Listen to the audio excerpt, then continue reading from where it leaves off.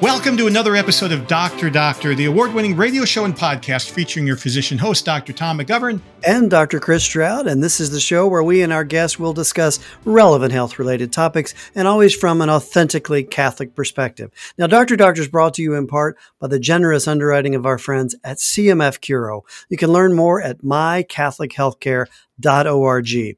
Live your Catholic faith in your healthcare with CMF Curo. Today, our guest will be joining us across the EWTN Global Catholic Radio Network. Joining us will be Dr. Barbara Golder, physician and lawyer, to talk about the malpractice system in the United States from the perspective of both a physician and a patient. Chris, why is this topic important for our listeners?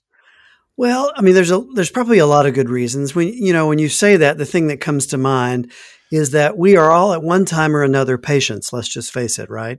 Yes. And that means we are all going to intersect with physicians and other healthcare providers of some flavor. Professional liability or malpractice, and we can talk about what those words mean as we get into this, and all that goes with it, whether that's defensive medicine by its phrase, or cost of medicine, or anxiety, or frustrating rules, all of those things affect every medical specialty across the board. So that means this topic is absolutely unavoidable. If you're a patient, you're going to interact with a healthcare provider, and there is no way to be a healthcare provider or a patient and not be touched by this topic. I think when it's all said and done, after talking with our expert guests, we're going to come away with a sense that most professional liability cases, or so-called malpractice cases, really come down to poor communication. And maybe, just maybe, that's a big life lesson for us. I mean, think of how many problems are seemingly inherent to the human condition that we could maybe solve, or at least make better, with more effective communication between people. And we learned so much of that in medical school, didn't we, Chris?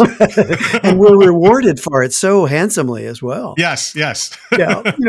Physicians of all varieties, we make mistakes. Healthcare providers make mistakes. We are human. That's not really at debate here.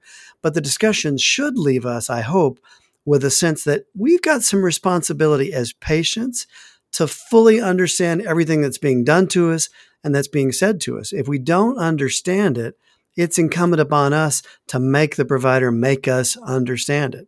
So, Tom, yes. This crazy topic was your idea, I think. So what in the world made you want to talk about professional liability and malpractice on a show? Well, it's just so much fun, Chris. Absolutely.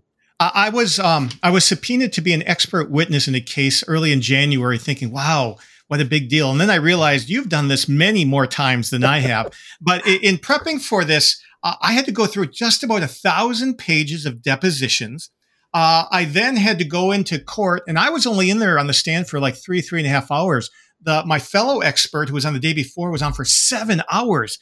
And it was a really bizarre process in the courtroom where I felt like the plaintiff's attorney was just on a fishing expedition to try to find anything that would stick. And so I tried to make the best of it. I got the jury to laugh once. I got the plaintiff's attorney to laugh once, but I didn't get to use a great analogy. There was someone in the room from a malpractice company, insurance company, and they said, "Oh, what do you plan to say when they ask about your qualifications?" And I said, "Well, during the pandemic, I read 70 Perry Mason novels about how courtroom etiquette works." And she thought that would just be outstanding if I had a chance to say that, but I didn't. So I am here.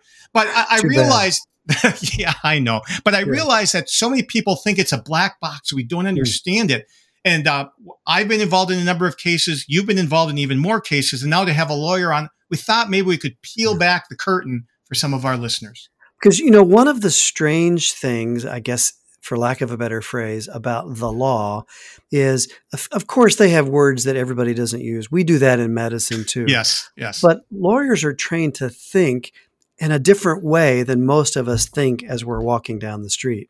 So that can make communication between us civilians and attorneys sometimes very complicating. And it'll be fun, I think, to talk to our guests about how do you learn that method of communication and how do you use it more effectively? So what are some of your best memories from malpractice cases that you've been involved with? Let me think. I have absolutely none, Um, yeah, I can't think of any good memories. That's No, why I said best. it's pretty funny. I was an expert witness once. I've done that several times, as you mentioned. It's part and parcel of being an obstetrician. I've actually done it on both sides, for the plaintiff or a patient who might be Right. bringing a case, or I've worked for the physician or the defendant who might have had a case, brought against them. And I have to say that it's made me better. It's made me a better physician. It's certainly made me a better listener. And while it's not funny, I have to say one of the things that sticks into my head as the most bizarre is I was an expert in a case, and I was going on and on with all of my expert testimony that I thought made me sound really pretty brilliant. And I glanced over at the jury, and every one of them were asleep. And I thought, well, maybe my testimony is not quite as titillating as I thought it was. Oh, no. Well, they're just sitting there. In the case of mine, they were sitting there for 3.5 days and sometimes till 7 or 8 at night. Yeah. I can't imagine. Right. It's hard. So interestingly enough, almost 60% of physicians have been sued at least once, and a quarter more than once. And of course, procedural specialties like we have are sued more. Number one was not your specialty. I know. I was pleased to see that. Yeah, it was only 83%, whereas 85% of general surgeons, 84% of urologists. In our own state of Indiana, turned out to be number 5, with 70% of docs sued at least once. Kentucky, number 1 at 75, and not surprisingly, gambling-rich Nevada at number 2 at 73%. Wow. So should we tell our listeners where we fall with regard to this? Well, I'll tell you, in the interest of transparency, I've been sued several times as an OBGYN. And I would say every one of those times, it's exactly what I mentioned at the beginning. Poor communication, usually poor communication on my part, where something was confusing. But it comes with the territory, unfortunately. Now, fortunately, all of the cases against me have been dropped. That is, they haven't gone on to the real Hollywood trial or a settlement. But especially in high-risk specialties like ours, where you're doing procedures, I really think it's important for listeners to remember, and for us to remind ourselves, that the allegation of malpractice doesn't mean malpractice occurred. And that sounds defensive, but it is the truth. And even for that matter, a finding against a healthcare provider by a jury doesn't necessarily mean the provider actually did something that's wrong. It's a complex and a complicated system. I think our guests will help us navigate those concepts. But I think as we think about it, it's really important to keep those principles in mind. And I think that's a great way to segue into our interview. But first, we have our medical trivia question of the day. And this was a fascinating thing I found. The category, physician responsibility to patients. The concept that every person who enters into a learned profession undertakes to bring to the exercise a reasonable degree of care and skill dates back thousands of years. In fact, in the oldest such document, it says exactly this. If the doctor has treated a gentleman with a lancet of bronze and has caused the gentleman to die, or has opened an abscess of the eye for a gentleman with a bronze lancet and has caused the loss of the gentleman's eye, one shall cut off his hands. Wow. That's tough. So the question, was this ancient document written and discovered in which of these 5 countries? A, England, B, Iran, C, Italy, D, China, or E, Greece? And for bonus points, name the document. But we'll be back with the answer to that at the end of the show. But before that, and after the break, Barbara Golder, our expert physician and lawyer, here on Dr. Doctor. Welcome back to Dr. Doctor, where we have our guest today, Dr. Barbara Golder, MD, JD, who's going to talk about the malpractice system with us. Barbara's trained as both a pathologist, a lawyer, and an ethicist. She splits her time between Tennessee and Colorado, although during this interview, she's actually in Florida. She writes murder mysteries, the Lady Doc Mystery Series, which I have read all of the current ones out there, and they're wonderful. And she's the editor of the Lineker Quarterly, the official medical journal of the Catholic Medical Association. Barbara, welcome back to Dr. Doctor. Thank you. It's always good to be here. I appreciate your asking me on. Now, Well, Barbara, it may sound like a silly question, but explain to listeners this JD business. Most of them know MD or DO, and in medicine, we love our alphabet soup after our names. But help us understand this JD thing. JD means Juris Doctor. It used to be, it was LLB, Bachelor of Laws, because it was just done differently. At some point in time, they decided that was not appropriate, and they changed over to JD. And anybody who had an LLB could upgrade, could change it. But it just means Doctor of Laws. So it's a lawyer degree instead of a medical degree. Excellent. and what does Esquire, ESQ, mean after some lawyers' names? That's just another lawyerly designation. Esquire it designates that you're an advocate, a lawyer. Okay, well, let's advocate for the truth tonight with us, Barbara. So, Barbara, right off the bat, the terminology, in medicine, as I said, we love our terms. Malpractice, mal means bad practice. We say professional liability. We've got all kinds of words to describe these things. But what do you mean malpractice? And how's that different from, he's a good guy, just made a mistake? Well, it has a fairly specific definition in law. Malpractice means, first of all, that you had a duty to the patient. You were in a doctor-patient relationship. You had a responsibility to treat the patient and treat them properly. The second is that you breached the standard of care, whatever the standard of care happens to be. In other words, whatever you did was not appropriate by the standard of the community. And we can talk about that more later. And that breach caused injury to the patient, so that the patient was in fact injured by the breach. Whatever you did wrong hurt the patient in some particular way. Now, of those items, what do you think is the most contentious? What's going to be the hardest to sort of decide of those? Well, it sort of depends on the case, and I don't mean that as a wiggle room lawyer answer. I really don't. But sometimes it's the injury. Sometimes you can do something wrong and the patient's injury is fairly minor. And so sometimes the contention is how much injury is there. But often the question is, did you breach the standard of care? Is what you did wrong? And by whose standard? So in the beginning one was the duty. And I've even seen cases where it's questioned whether there was a duty established. What does that mean? That's right. Well, usually it revolves down to, were you in a relationship with the patient that made an obligation on you to take care of them in a particular way? Sometimes the doctor-patient relationship isn't really there. Most of the time in malpractice cases, that's a given because it's a long-established relationship. It's, a surgeon or an internist or something like that that's taking care of the patient for years. But sometimes the question is, do you really have a duty to that patient? Had you established a relationship? And that, again, is a question of very particular points of the law, which is something people don't always understand. What sounds like common sense to the world may not be sensible at all in law, and vice versa. Well, my grandfather, an old farmer, used to always say, common sense is anything but. Now, you mentioned this term earlier, standard of care. It gets thrown around a great deal, especially in my specialty of obstetrics and gynecology. But help listeners understand, what is this phrase, standard of care? What is it and what is it not?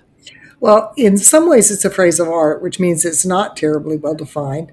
And in some ways, it's actually very well defined in law. And most of the time, you kind of live in another world between those two things. The standard of care, simply put, means what the physician is expected to do for the patient in a particular way. For example, it would probably not be the standard of care to bleed a patient with leeches today. Okay. Whereas, if we use little sharp metal lancets, that would be okay, right? That might be okay. But in 1500, that was the common treatment for things. So in some ways, it's what's in common usage. In some circumstances, it's what's been established by professional groups like ACOG, the Association of, the American College of Obstetrics and Gynecology. In some ways, it's established by law. And so it really depends, again, on the facts of the situation. But there are a lot of things that go into saying there's a range of things physicians may do to care for patients.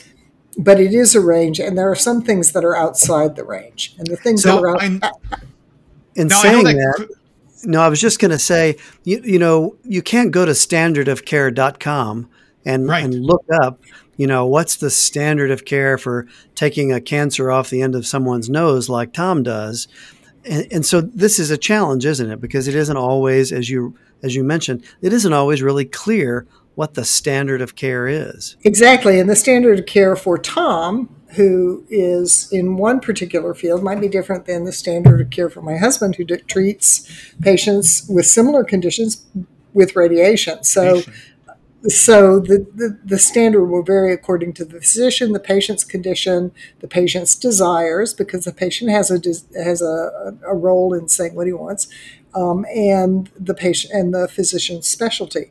But I like the standardofcare.com. I might go buy that. You can establish website. that. Yeah, buy that one. I'd like to say something that ACOG, American Academy of Dermatology, every time I see something that put out in education, it says specifically, this does not establish a standard of care. Have you noticed that in your specialty, Chris? Oh, sure. Everyone is afraid, and rightfully so. They aren't trying to say, this is what you have to do, and there's no way to do anything besides this and still be right. So I think they're appropriately fearful that what they're saying is going to be taken as an absolute. So what do you think of that, Barbara? I think that's wise on their part, because exactly what you're saying, Chris, they are afraid that it will be taken as an absolute, and those things are rarely absolutes. There are a few, but there are relatively few.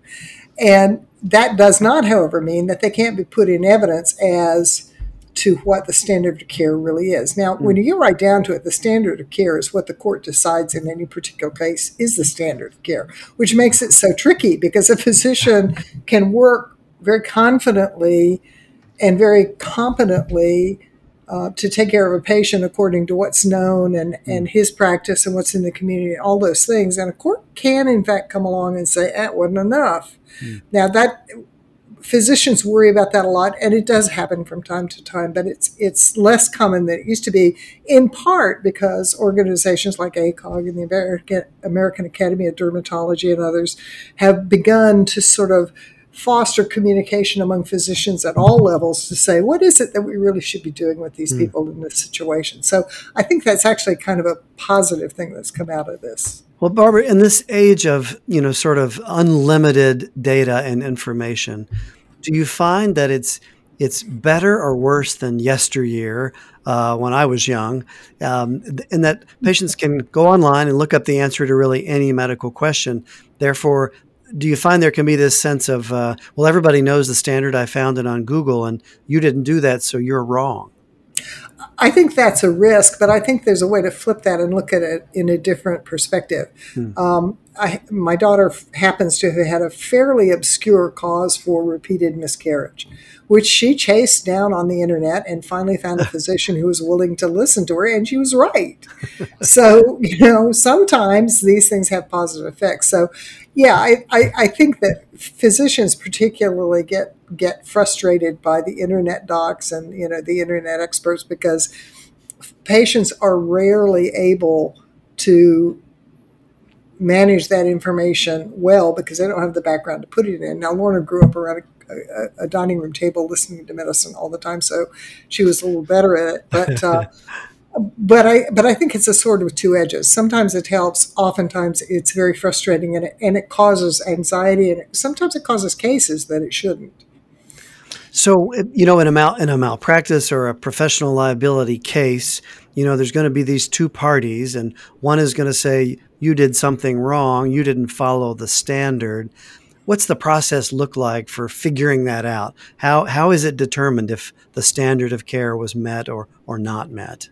Well, I'm going to paint in very broad strokes because the details vary from state to state.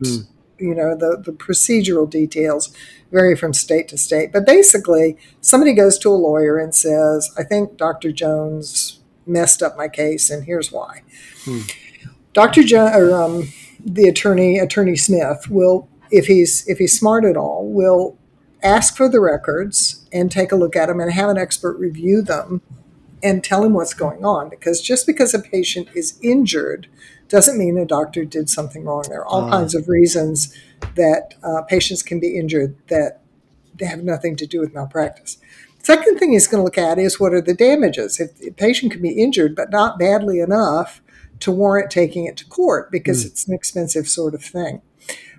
So he will look at that. And if the attorney thinks that the case actually has merit, that means that there is a legitimate argument that this physician did something wrong.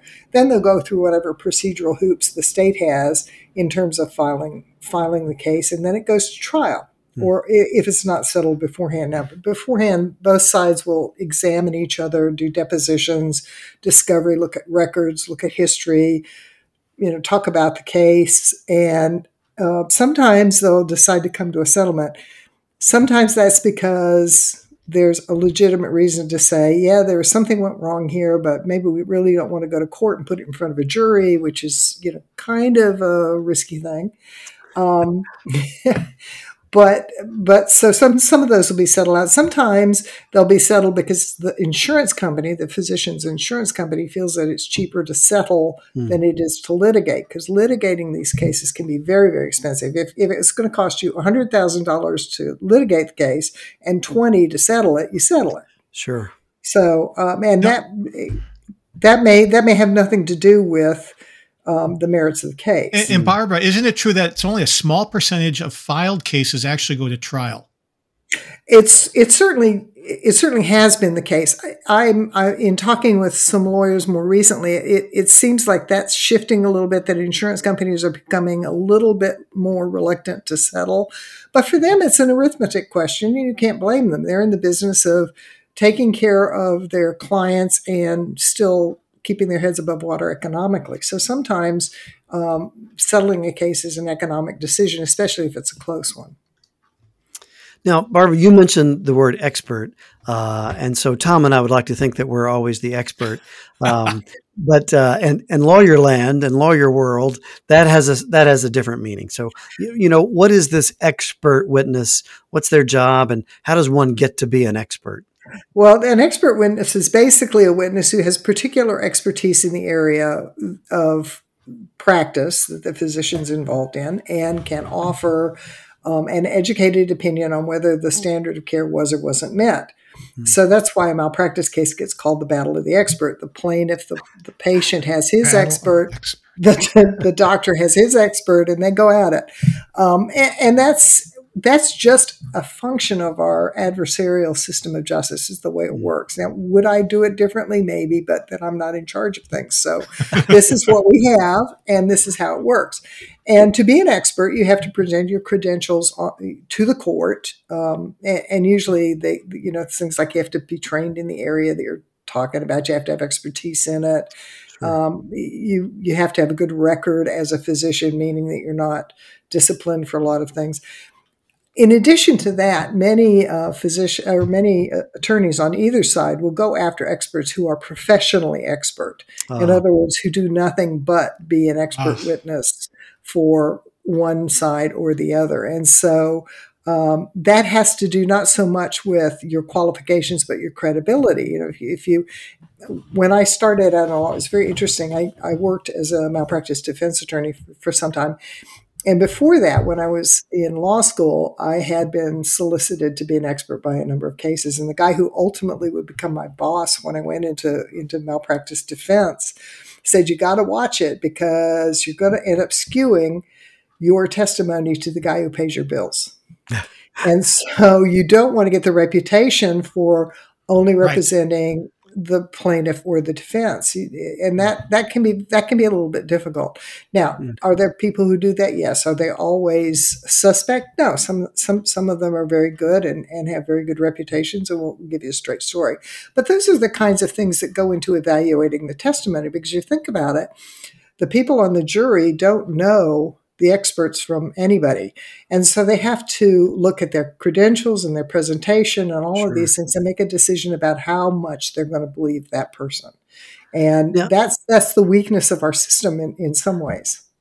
So, Barbara, I think listeners would be shocked to learn that from the time some type of event occurs to the time that a case is settled can be years and years and years. Why does it take so long for the two parties to come to some kind of resolution? Well, first, it can be years and years and years, but something like 60% get settled or tried within the first 2 years. That's not too bad. It's only about, maybe 8 or 10% that go more than 4 or 5 years. Mm-hmm. And the answer is usually because it's a complicated case, because there's a lot of work to develop the case that has to go on, because the dockets, that means the court's calendar, are crowded. There are a lot of logistics that go into it. Now, every physician who's in this situation wants it handled right now. But when you've got 3 or 4 plaintiffs and 5 or 6 experts and 30 witnesses, and a judge and 2 lawyers or 3 lawyers or 4 lawyers or 5 lawyers trying to jockey their schedules and make things work, it just necessarily manages to be a time-consuming process. Frustrating to the doctor, but there's no real malice in it. It's just the way the system works. Now, Barbara, something that I learned after medical school that we have here in Indiana, I think Texas has it and other states have it, and I really think it's wonderful, is that when a case is filed against a doctor, it first goes to a panel of your peers in the state, in your specialty, who you don't know. So like when I've been sued, or when Chris, a panel of 3 dermatologists or OB/GYN doctors looks it over and then decides. And whatever they decide, if it's 3-0, 2-1, they have declared that they will be an expert for whichever side they think, was in the right. What do you think about systems that do that before they can go to trial? I think like anything, it has its upsides and its downsides. Medical malpractice is such an incredibly arcane area that having people who are not experts in the area evaluate the merits of a case is very, very tricky. To get a guy off the street to understand, for example, the complexities of Mohs surgery is right, just not easy. But Indiana, it's 3 other dermatologists evaluating. Right. Well, so that is an advantage. Now, the disadvantage comes in. How are those physicians chosen? What are those by physicians? Each side. Yeah, each side chooses one. And then those 2 docs choose the third. Another. Then that probably works pretty well. It's one of the it has the advantage of sort of sifting out the cases that are going to not do very well. Right. The cases that are not meritorious, which, by the way, the average malpractice attorney who's a plaintiff's attorney has to get pretty good at, because he makes his living by picking cases that will win. And so he has to be pretty good about that. But in that regard, it's helpful. It does, however, add another step and another time delay into what's going on. I mean, do you think, based on your experience in both medicine and law, if you had to say at the end of the day, do you think this adversarial system of ours, does it serve up the product of justice to the best of that anyone could do? Oh, I don't know what the measure for that is, actually.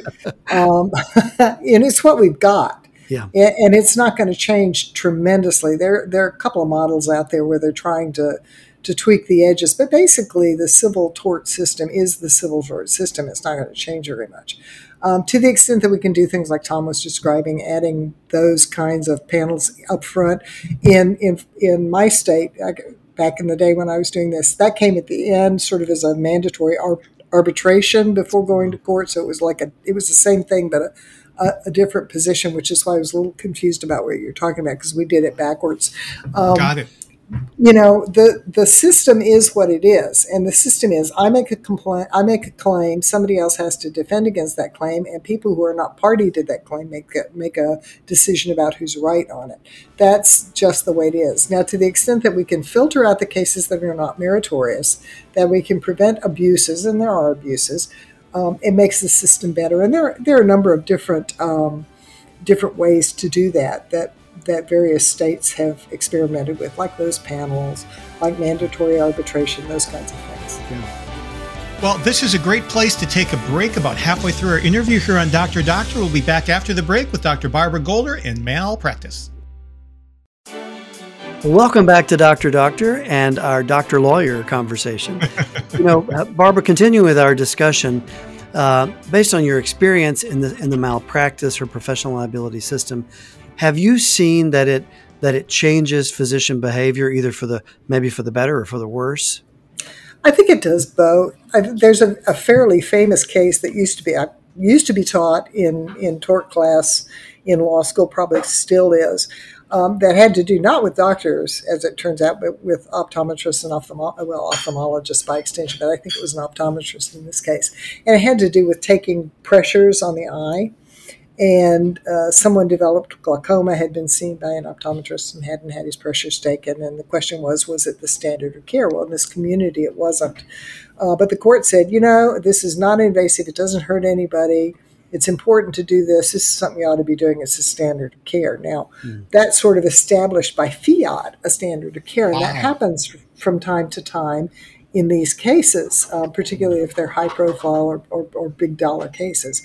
So I do think that it has a way of driving the standard of care upwards and outwards. In other words, that it makes it not so much a geographic thing as it is, okay, we're in the United States of America. Everybody's got access to this particular treatment. You ought to be doing it. So I do think that there are some very positive things about that. I think there are some very negative things as well. I think it's driven up the cost of healthcare because of concern for being sued. If you go into the emergency room with a headache, odds are you're going to get an MRI or a CAT scan, because one of the things they're going to be worried about is, do you have a brain tumor, or do you have a subdural, which are exceedingly rare for people who come into the emergency room with headaches. But if you miss one, it becomes a problem. And you might win the suit, but you're going to spend 3-4 years involved in the suit, and it's still going to cost time and money. So I think it's had positive and negative effects, and it's very difficult to balance the two. So something that all physicians fear is having their name in something called the National Practitioner Data Bank. What is this horrible pit in the lowest level of purgatory or highest level of hell? I think it might be in the lowest level of hell, right down there with Satan in the ice, actually. Well, I'm with the traitors, huh? Yeah, you got to understand a little bit about where the National Practitioner Data Bank came from. It came from the fact that, and this is kind of one of the problems that we have, and I don't know how we solve this one, because my default position is never to make the federal government more involved in anything, okay? But subsidiarity. But here's the problem. If you have every state licensing physicians individually, then if a physician gets into real trouble in Alabama, he can move to Georgia, and Georgia and Alabama may or may not talk, and he can go on and just, sort of hopscotch over the country. Now, there were some fairly high profile, very damaging cases that occurred from physicians who did this, and people were rightly outraged. Why should this be allowed to happen? And so the National Practitioner Data Bank emerged as a way of having a national bank of lawsuits and settlements and disciplinary actions and all those sorts of things, so that physicians, when they applied, say, for privileges in a new hospital, they could check and see if there was something in the old hospital. So it's a good idea. Now, I'm not sure that you can demonstrate that, except for the very egregious cases that prompted it in the first place, that it's made much of a positive difference. It has certainly made life more difficult both for institutions and for physicians, just because of the checking and the records and updating and all that kind of stuff that goes on. And there have been some circumstances in which reports were made that were, if not wrong, at least not appropriate, not quite right. And there have been some difficulties with physicians getting those corrected, and some damages to their practices or their reputations. So what goes into this data bank? What kind of information? Malpractice settlements, malpractice verdicts, disciplinary actions, those sorts of things. So things that, and it's a legitimate concern that we have some way of tracking physicians who truly are bad apples. And I think over this was in 1985 or 86 that this was established. It's old sort of thing. It's 40 years old. I think it's settled out to where it's functioning as well as it could be expected to, and it's not causing too much trouble, and when it's used properly, it's preventing some problems. So all in all, I think it's worked out pretty well, but it's not a panacea. It's really not. Now, changing gears a little, Barbara, this idea of apologizing. I mean, our mothers told us if we do something wrong, apologize. That's a good thing to do. But if Tom or I have an outcome that we don't like with a patient, our heart is to go apologize. I'm sorry this happened. But our lawyers would want to kill us for doing that, because they would say, no, an apology is an admission of guilt. What are the issues around this, and what are the so-called apology laws? What does that mean? Well, I think you've summarized it pretty well. An apology is seen, at least in some circumstances, as an admission that I did something wrong. In other words, I was negligent. It was not just an accident. It was not just an unfortunate outcome because, life is that way. The apology laws were passed in an effort to sort of remove that fear, because the very human response really is to reach out to the person in front of you who's hurting and do something about it. And in an odd way, maybe not so odd way, telling physicians not to apologize for a bad outcome, which may or may not be a result of the physician's mistake or negligence, has a way of amplifying the injury. When I was teaching physicians about malpractice on a regular basis, I used to tell them, look, patients have to be hurt as well as injured. They have to feel that somehow you not only did not care for them, but that you did not care about them. Now, obviously, there's a certain segment of the population that's out there to make money on any event, and we're not talking about them. We're talking about ordinary patients. And often, if you listen to patients, they'll say, I just wanted them to say, I'm sorry. I just wanted them to recognize that they did something wrong and try to fix it. And I've had experiences with that. I worked with a client who had a very, very bad outcome because of a completely indefensible mistake on the part of the hospital. It was just not something that should have happened. And when we went through the process, the hospital just stonewalled the whole way. And it was like, you're just making this worse. If you would just say, you know what, I'm sorry, what can I do to help? It would be better. And I think that's kind of the message for doctors and particularly hospitals. Doctors are not so much this way, but institutions are, simply because they've got all this accretion of policy and stuff. If something happens, if there's an adverse situation in the hospital, if there's a traumatic event, there are some things that are going to happen. That patient's going to have some psychologic problems because of this. It. If a patient, has taking your specialty, you have a patient who has a bad delivery and decelerations and complications, and you got to go in and do an emergency C-section. That's a traumatic experience, and that's going to affect that patient's view of hospitals, and it's going to affect their view of getting pregnant again, and all those things. Makes sense to say, you know what, this happened. It wasn't really anybody's fault. It just sort of happened. But let's get you plugged in to some counselor or support that can help you through this. It goes a long way towards, if not eliminating a problem, at least reducing the pain of the person involved. And that's important. So I think if we begin to think of it in terms not so much of this contractual adversarial thing, but in terms, if you will, in Catholic terms, of the relationships and the dignity of people, we can make a big difference. Barbara, you mentioned Catholic terms, and we are Catholics, and on every show we try to sort of bring that around. But if you're advising physicians or patients, for that matter, from a Catholic perspective, what part of Catholic teaching, if you will, advises us here how to go about these problems? Well, I think our social justice principles have something to say here. We talked about subsidiarity earlier. You resolve the problem at the lowest possible level that can actually address it. So keep that in mind. If there's a way that you can handle it, do it.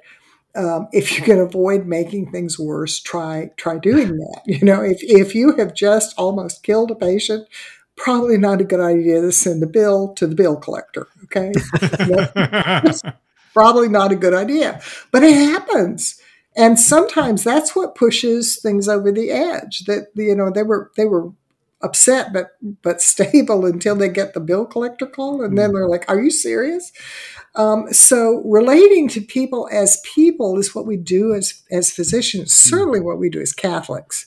And I think when you begin to focus on the dignity and the needs of the person in front of you and serving that person, you move it in a different sort of direction. It doesn't mean you don't pay attention to the realities of what the law is. You have to. That's a practicality. You can't live in an imaginary world, but you can always do it with the dignity of the person foremost. Barbara, from the patient's perspective, if they feel like they've been wronged, what steps would you recommend they take before they actually pull the plug or pull the trigger to sue a doctor? Yeah, that's a tough one because it sort of depends on the circumstances, and I hate giving general recommendations, because if I say go talk to the doctor, there are some doctors I wouldn't talk to. There just are. And we're glad you're talking to us. that can add to the trauma. But I do think that finding a neutral third party to talk it through with is probably a good idea. A pastor, another physician, a friend who can maybe bring a different perspective, because there's always another side to the story, no matter whether you're the plaintiff or the defendant. Right. There's always another side to the story. And having someone who can help you understand the other side is very helpful, because then you may see a path to get through this that doesn't require the adversarial system, which depends on not seeing the other side. So find someone, I think, that can help you with that. Maybe even just making an appointment with a physician that someone recommends and say, I just want you to talk to me about this and tell me what you think about this. I'm not going to ask you to be an expert. I'm just trying to find some solution or some answers here. Now, whether or not physicians are willing to do that depends a lot on the physician. Many times they don't want to, because it's often a colleague that they're talking about. But that's one approach. Sometimes institutions will have an ombudsman, a patient, sure, a patient representative who can help fill that role. So that's another alternative. And there are now physicians who sort of do the second opinion thing, because that's their whole purpose in life, to sort of say, let me look at this. There are not many of them, but there are some out there. So that's another way to do it. But to find a way to see the other side before you have to go into court to see the other side, I think is always a good idea. Yeah, because in Matthew 5, doesn't it say, come to good terms with your accuser quickly while you are with him on the way to court? So you don't end up in prison. That sounds like that principle right there. It does. Well, I mean, it does. And everything about our legal system tries to make that not happen. Our system is punitive, it's adversarial, and it's not meant to do anything except settle things so that they go away. I mean, it's supposed to help with making patients whole and all that, and it does to a certain extent, but it's not meant to meet their emotional needs, and those emotional needs are really important. So, Barbara, if I'm a medical student or a doctor and I'm not really good at apologizing, and I know I need to be better, what are some tips you can give listeners who might be in healthcare professions or to me about what are good ways to apologize? Oh, I think sometimes a good apology just starts by listening to the person who's been hurt. Tell me what you experienced so that I can know where you are, because I want to respond to your needs. And sometimes that's very different than what you think it is. You may think it's, I nicked the bladder, but what it really is you didn't listen to me when I told you I was hurting after the surgery and I needed more pain meds. Sure. So start by listening to the patient. And again, our medical systems are driving us away from this. Physicians are so pushed to record things and ask standard questions and fill in blanks and do all that stuff, that sit down and just listen to the patient is really not at a premium anymore. So start there. And if you're going to apologize, you might as well know what you're apologizing for, right? Amen. So That seems like good advice. It seems like the stuff that our mother told us when we were younger. It's usually moms are right, and this sounds like another one of those cases. Yep. I think that's true, but the caveat there, because there is the lawyer in me, is don't do that unless you've had a discussion with your malpractice company about what their process is, because they may have very different opinions on this, and you're sort of obliged to follow their lead on these things. So don't go off rogue here. Have some communication. And good malpractice companies are now recognizing that it's in their benefit to do this too. So they may actually have a course for you. You never know. Ask. And if not, tell them you want one. Yeah, it's interesting. A mentor that I really respected in medical school said to me once, if you do the wrong thing, you may be sued. If you do the right thing, you may be sued. So just do the right thing. But I mean, for medical listeners, I think there's probably some wisdom there in his advice. And then the other thing that strikes me is what you're really describing in the ideal interaction is genuine empathy. And it would seem that the healthcare providers who have that trait and that virtue are rarely the ones that find themselves on the other side of professional liability cases. No, that's not always true.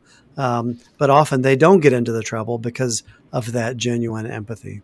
That's right. And in some ways, it's very random, at least it seems to me. I mean, there are states where 3 out of 4 doctors have been sued. There are states where 1 in 10 doctors has been sued. I don't think there's that much difference in how doctors practice medicine in those 2 states.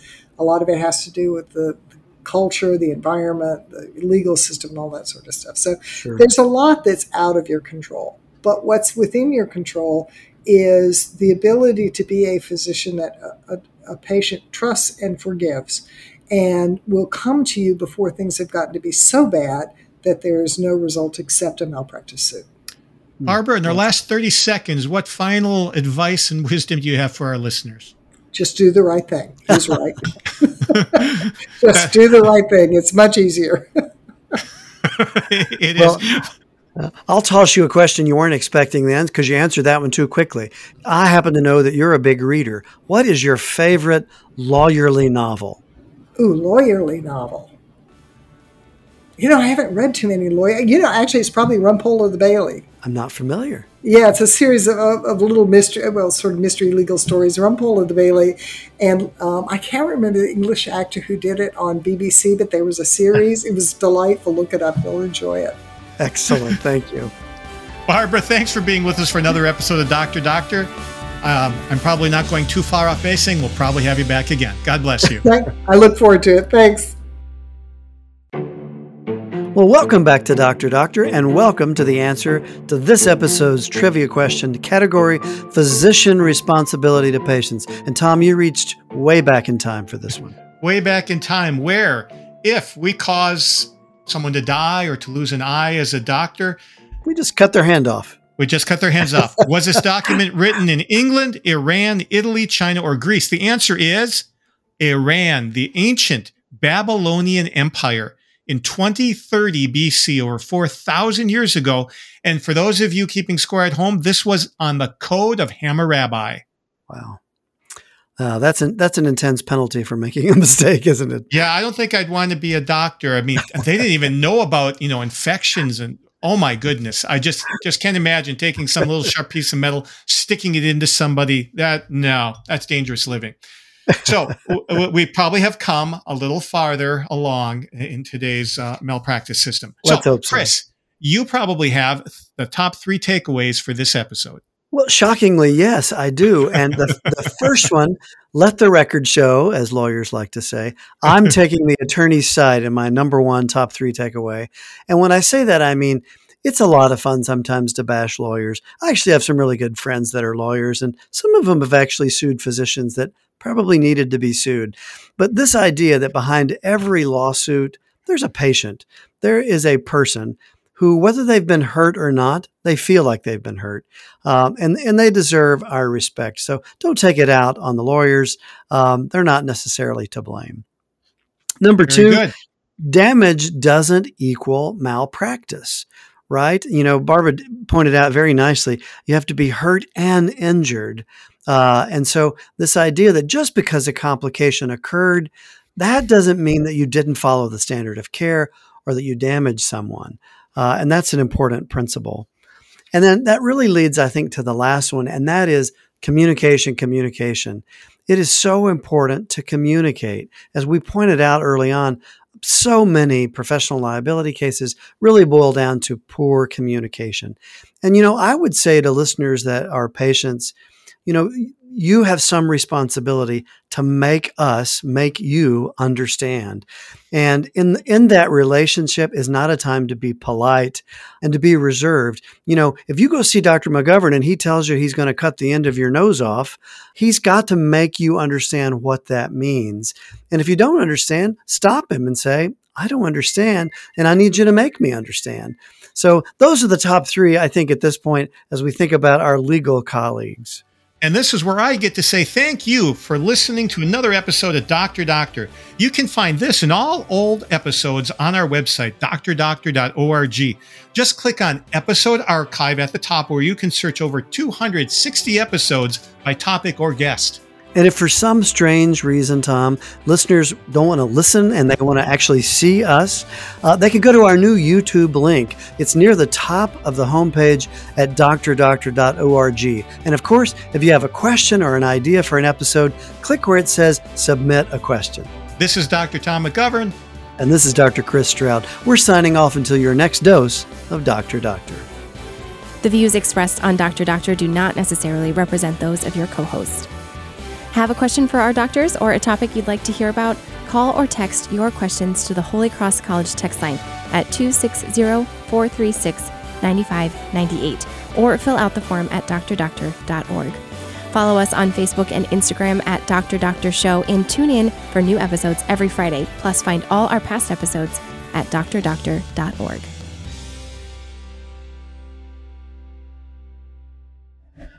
This show is a production of the Spoke Street Media Podcast Network. For more great podcasts, visit spokestreet.com.